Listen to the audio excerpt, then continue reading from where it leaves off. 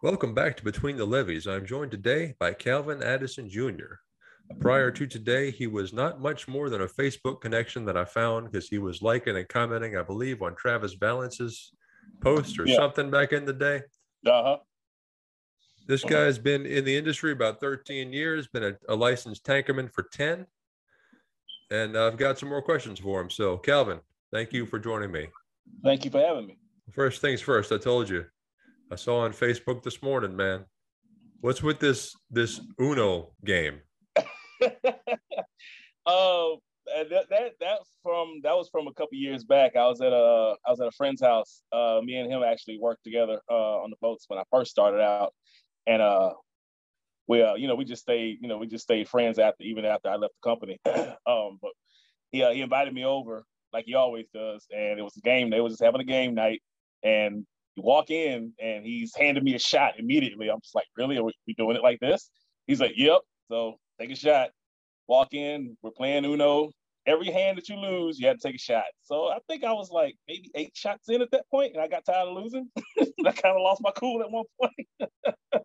I think I had the whole stack in my hand before we finished the game. Because like when you lost, you had to take the whole stack with you. And there was no more. I think he had me do a draw 4 or draw 2 or something like that. Then it got reversed to me again. I had a draw by the time I finished, I had the whole stack in my hand. I was just like, you know what? I'm tired of losing. Let's play something else. Y'all are really vexing me right now. So no drunken Uno. Okay, No, Roger. no time soon, but I'm pretty sure it's going to be one again sometime soon. Well, tell me real quick, just kind of about your family life today. Oh, family life's good, man.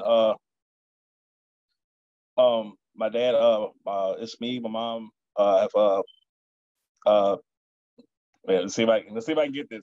It's a lot of us in here. I have one biological sister. I have it's just me and my sister. Then I have 3 adopted sisters and 2 adopted brothers. My mom is a retired daycare worker, and my dad is a retired firefighter. Currently, my sister works as a recruiting specialist for a company in Texas. Everybody's so scattered right now. It's really hard to keep up with everybody. But my other adopted siblings, they still live in Louisiana. They still live here in Baton Rouge. Well, as these all have begun, sir, tell me, where were you born? I was born here in Baton Rouge. Don't really plan on moving at all. Pretty much a homebody. I stay close. I like staying close to family. Graduated from Baker High School in '98. So showing my age here, 43 years old now. What was life growing up in the 80s? Let's put it like this. I missed the 80s. It was chill. I didn't really get into a whole lot as a kid, man. I was pretty good kid. I didn't get around into like doing anything bad, things like that. Cause I mean, I had my whole family like watching me basically. Any neighborhood that we grew up, we moved to, I had my family like right there. Any school that I went to, I had family members working there. So I've always had eyes watching me. Like I say, not that I was doing anything bad, but I was taken care of as a kid too, like that. But life was good. My parents made sure that we had everything we had, and everything that we needed. And I have no complaints about my childhood, man. It was pretty good growing up. I'm not gonna lie. It was the only rough part about my childhood is I always kind of consider myself as I guess you can say an outsider. I liked a lot of things that other kids didn't. Excuse me. As far as like my taste in music, TV shows that I watched, things like that. Can't say it was considered like normal, I guess you could say. So I was different, and I got picked on a lot. But I mean, I still had friends who always had my back and everything. So it was still a good childhood, though. What kind of music did you listen to that was so abnormal? For me, I think it was normal a lot of rock and roll. Like one of my favorite rock bands was Kiss growing up. I actually owe that to a friend of mine. He introduced me to the band, and listened to Motley Crue, things like that. Phil Collins. I never really listened to a whole lot of rap music growing up. I got you. Look at you. All right, man. Did you attend college? Yeah. For a moment, after I graduated, I attended Southern University for about a semester. I didn't I kind of just went to go. I like not really knowing what I wanted to do. It was kind of a I don't know. Like I said, I felt like I had to do it, so I only went there like for a semester. After that, I flunked out.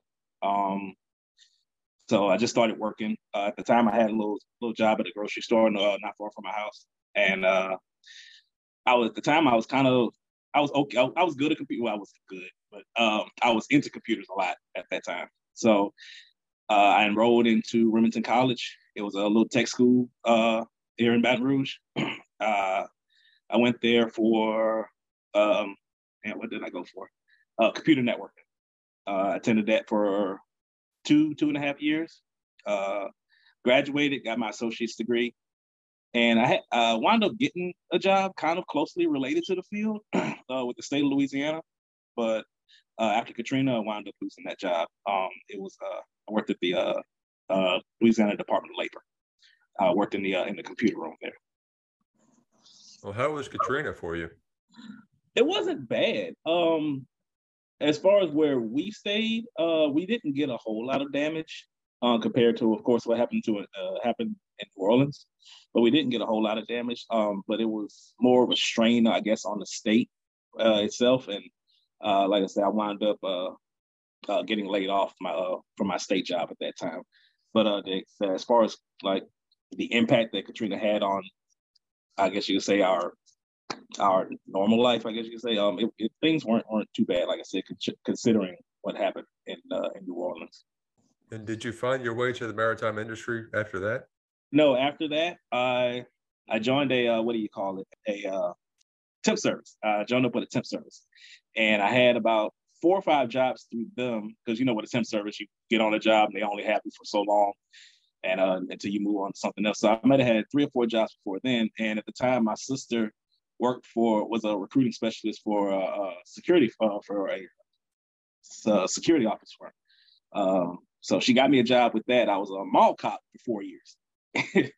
And at the time, I did have I think within my second year of having that job, a friend of mine who was in the maritime industry was trying to get me out there. And I kind of shied away from it because I just didn't, at the time, I guess I was kind of I felt myself, I was kind of in a stump. I just didn't want to try to pursue anything else. I was just trying to just make do with what I had. And after my 4th year, I went back to him. I said, "Look, man, I think I want to try that fleet job you were telling me about." So he showed me where to go fill out the application, and they responded back pretty quick. I want to say the second day, I got an email saying that I've been selected to come in for an interview and all that good stuff. So, and that was 2009. Kind of felt like I got in kind of late. So, so I wound up leaving the mall.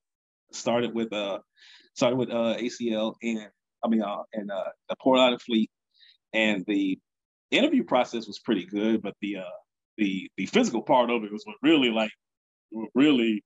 was the hard part, because they had us, of course, it was in the middle of July, and just I wasn't used to working out in the elements like that. So that was definitely a change of pace.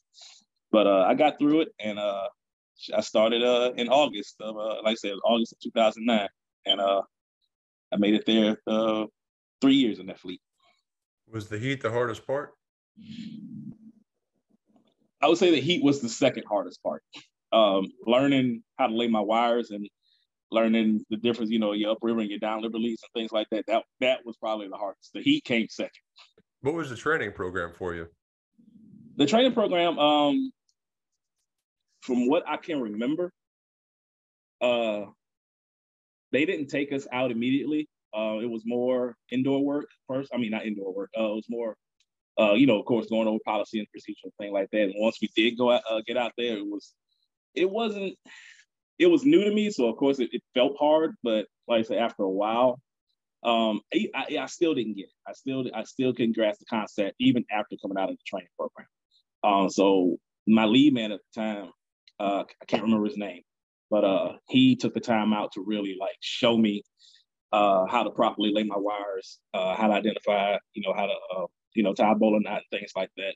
So not saying I didn't earn anything in the training program, but it was a lot harder for me to grasp. Like I said, it was something new, and as hard as I tried to apply myself to learn everything, it was just I just wasn't grasping.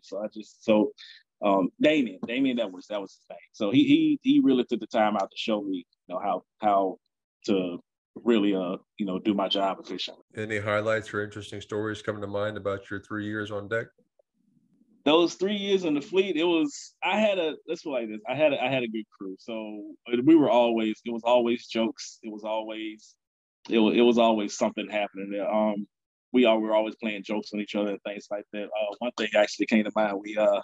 It was one day we're all in the coupling, and I think it was a snake that had ran by somebody's foot or whatever. And one of the guys, he wasn't scared of snakes at all. As a matter of fact, this time I was working on my fleet, and he just literally just picked it up and just started running around everybody with it. It was, I don't know, it was a crazy time at that time, man. That was just one of the stories that kind of stick out in my mind.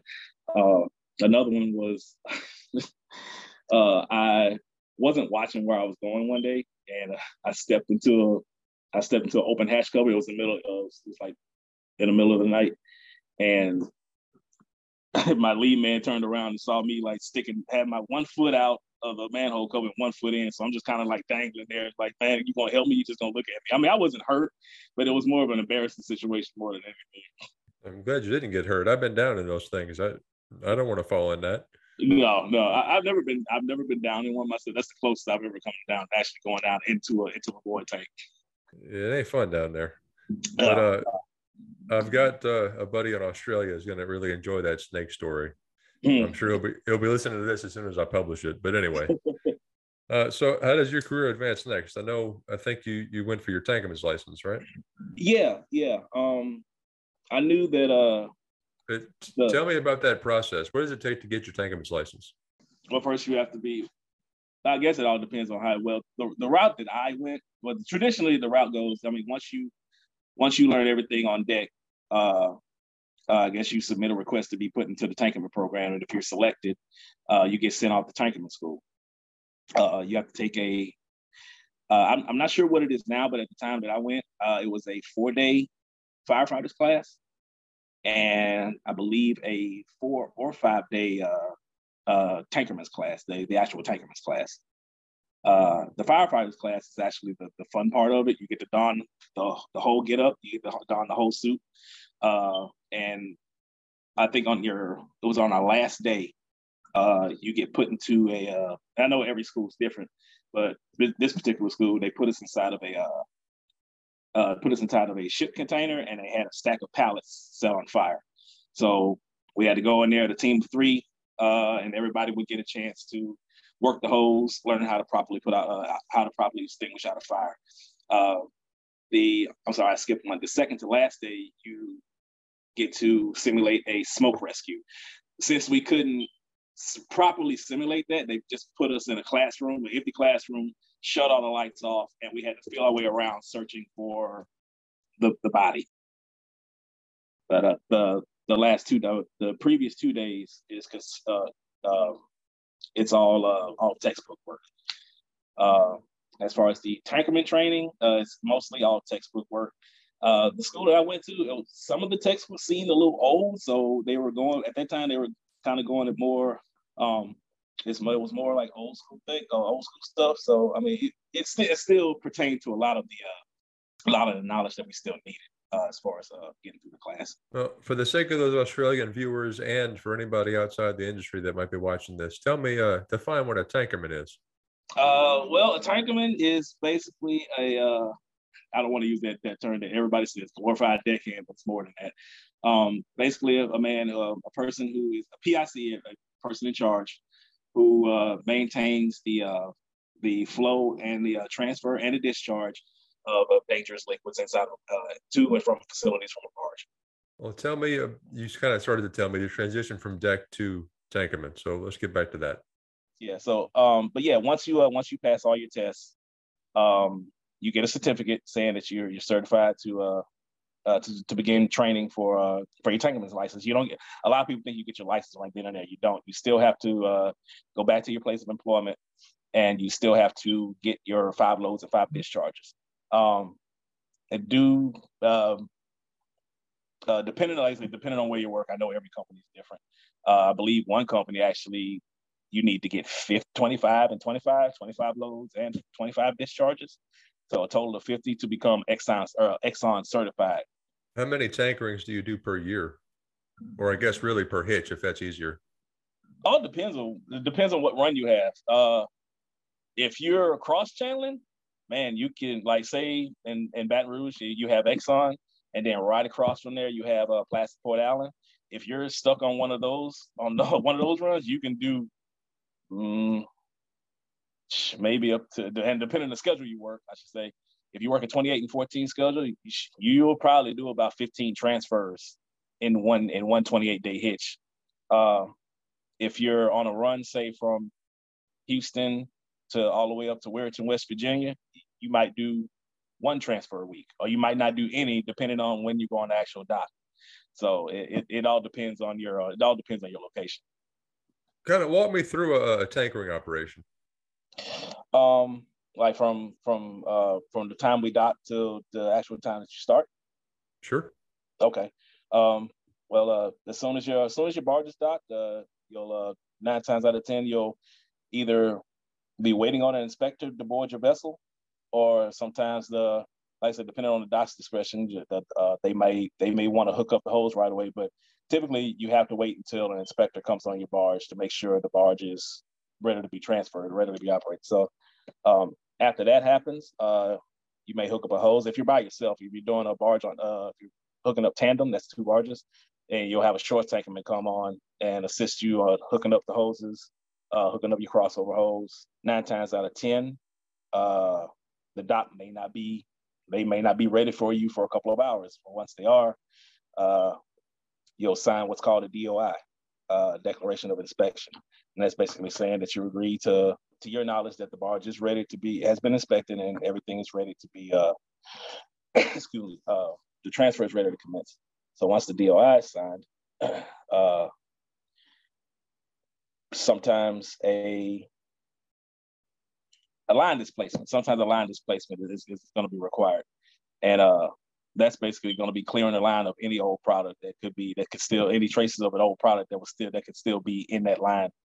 And once that's done, an inspector will come out, gauge your tanks, make sure, and take a barge sample to make sure that the product that's been put into the barge will pass inspection. Basically, there's no trace, basically it's not contaminated. So once that passes inspection, depending on how you're loading, if you're loading 1 barge, and depending on what type of product that you're loading, you want to start at a slow rate to prevent any static buildup. So typically you want to start at, again, depending what type of barge, type of transfer you're doing, you want to start at a slow rate of about 600 barrels. About 600 barrels an hour. Real slow rate, basically like gravitational rate. Once you get to about 1 foot of product in your tanks, then you can start at a full rate. Basically, they'll turn the pump on. And you'll never want to start at about 5,000 barrels an hour. You don't want to go anything above 5,000 barrels an hour. How long does it take to discharge a barge? In a normal, a normal transfer, I should say, between 6, maybe 8 hours. That's on a single barge. A double barge might take anywhere between 10 to 12 hours. And do these barges carry, how many compartments do they have? Depends. Some have 3, some have 6, some have 8. I've even heard, but I never worked on one before. I've heard that there's a 12 compartment barge out there somewhere. I haven't run into it. I don't want to run into it. I don't want no part of it. But typically, it's a 6 tank barge. And is it always the same cargo? Typically, no. But I have been on a barge where it has been two different types, 2 different cargoes, and at one time that's called a split load. And I assume there's line displacement necessary, or is it from the same family? No, usually typically a line displacement. From my knowledge, I believe it's been a while since I've actually done one, but I think a line displacement is done between both of those transfers. Well, how many companies have you worked for? 4. Well, Calvin, do you have any kind of message for anybody out there in the industry? No, I mean, not so much in the industry, man, but I mean, it's to be honest with you, I didn't think I'd be out here as long as I've been. And it's been like I said, it's been 13 years, and I didn't think I'd be out here this long. It's had its ups and its downs, and more ups actually, more downs. I mean, ever since because of the industry, man, I was able to purchase my first home, purchase the car I wanted. It's been, I've worked with a lot of good people out here. I work with some a-holes out here. I mean, but you're gonna find that at every job. So I mean, I guess one thing I can say to everybody out there in the industry, man, y'all just stay safe, man, and let's try to minimize a lot of the incidents that can happen and that could happen. I've been in quite a, I don't want to say quite a few of them, but the incidents I have been in is a few of them could have been avoided.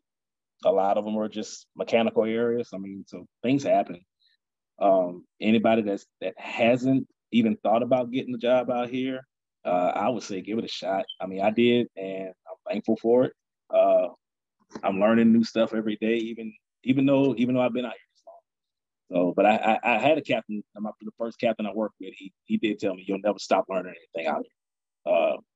Even he's 60-something years old, been out here since he was 15. And he's still learning new stuff every day. So he said, just you'll never stop learning new things, and that's true. That's true to his word. Every day I'm learning new things, especially out on those barges. So you said you had another story from the fleet, huh? Yeah. So my second year there, my port captain. All right, I think Facebook. Yes, Facebook was around there. So I had put some old pictures up on my Facebook, and my port captain at the time, I guess he had a Facebook or whatever. He had this habit of playing jokes on everybody in the fleet. So he came across my Facebook, and I had posted some. He went through some of my pictures, and I had some pictures of me in my mall cop uniform. Less than flattering, because our uniforms, we had the white security shirts with the badge, and then we had the lovely, very respectable constable hats. He found that picture, printed it out, proceeded to go to the guard station and put that picture all around the guard station.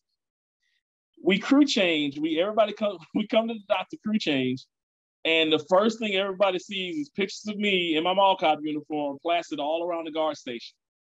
And the port captain is in the parking lot laughing his ass off. And I was like, bro, really? This is what we doing now? Nobody knew I was a mall cop before until that day. So yeah, it was embarrassing, but it was funny as shit. I mean, he was always doing stuff like that, man. I was like, bro, are you serious right now? What kind of shit did you catch for it from the guys? Of course, you already know the name, Paul Blart. I got the name Paul Blart for the rest of my days. Huh. That was like I said, we had fun in the fleet, man. We're always playing jokes and stuff on each other. Roger. What would you have to tell newcomers or people looking at the industry?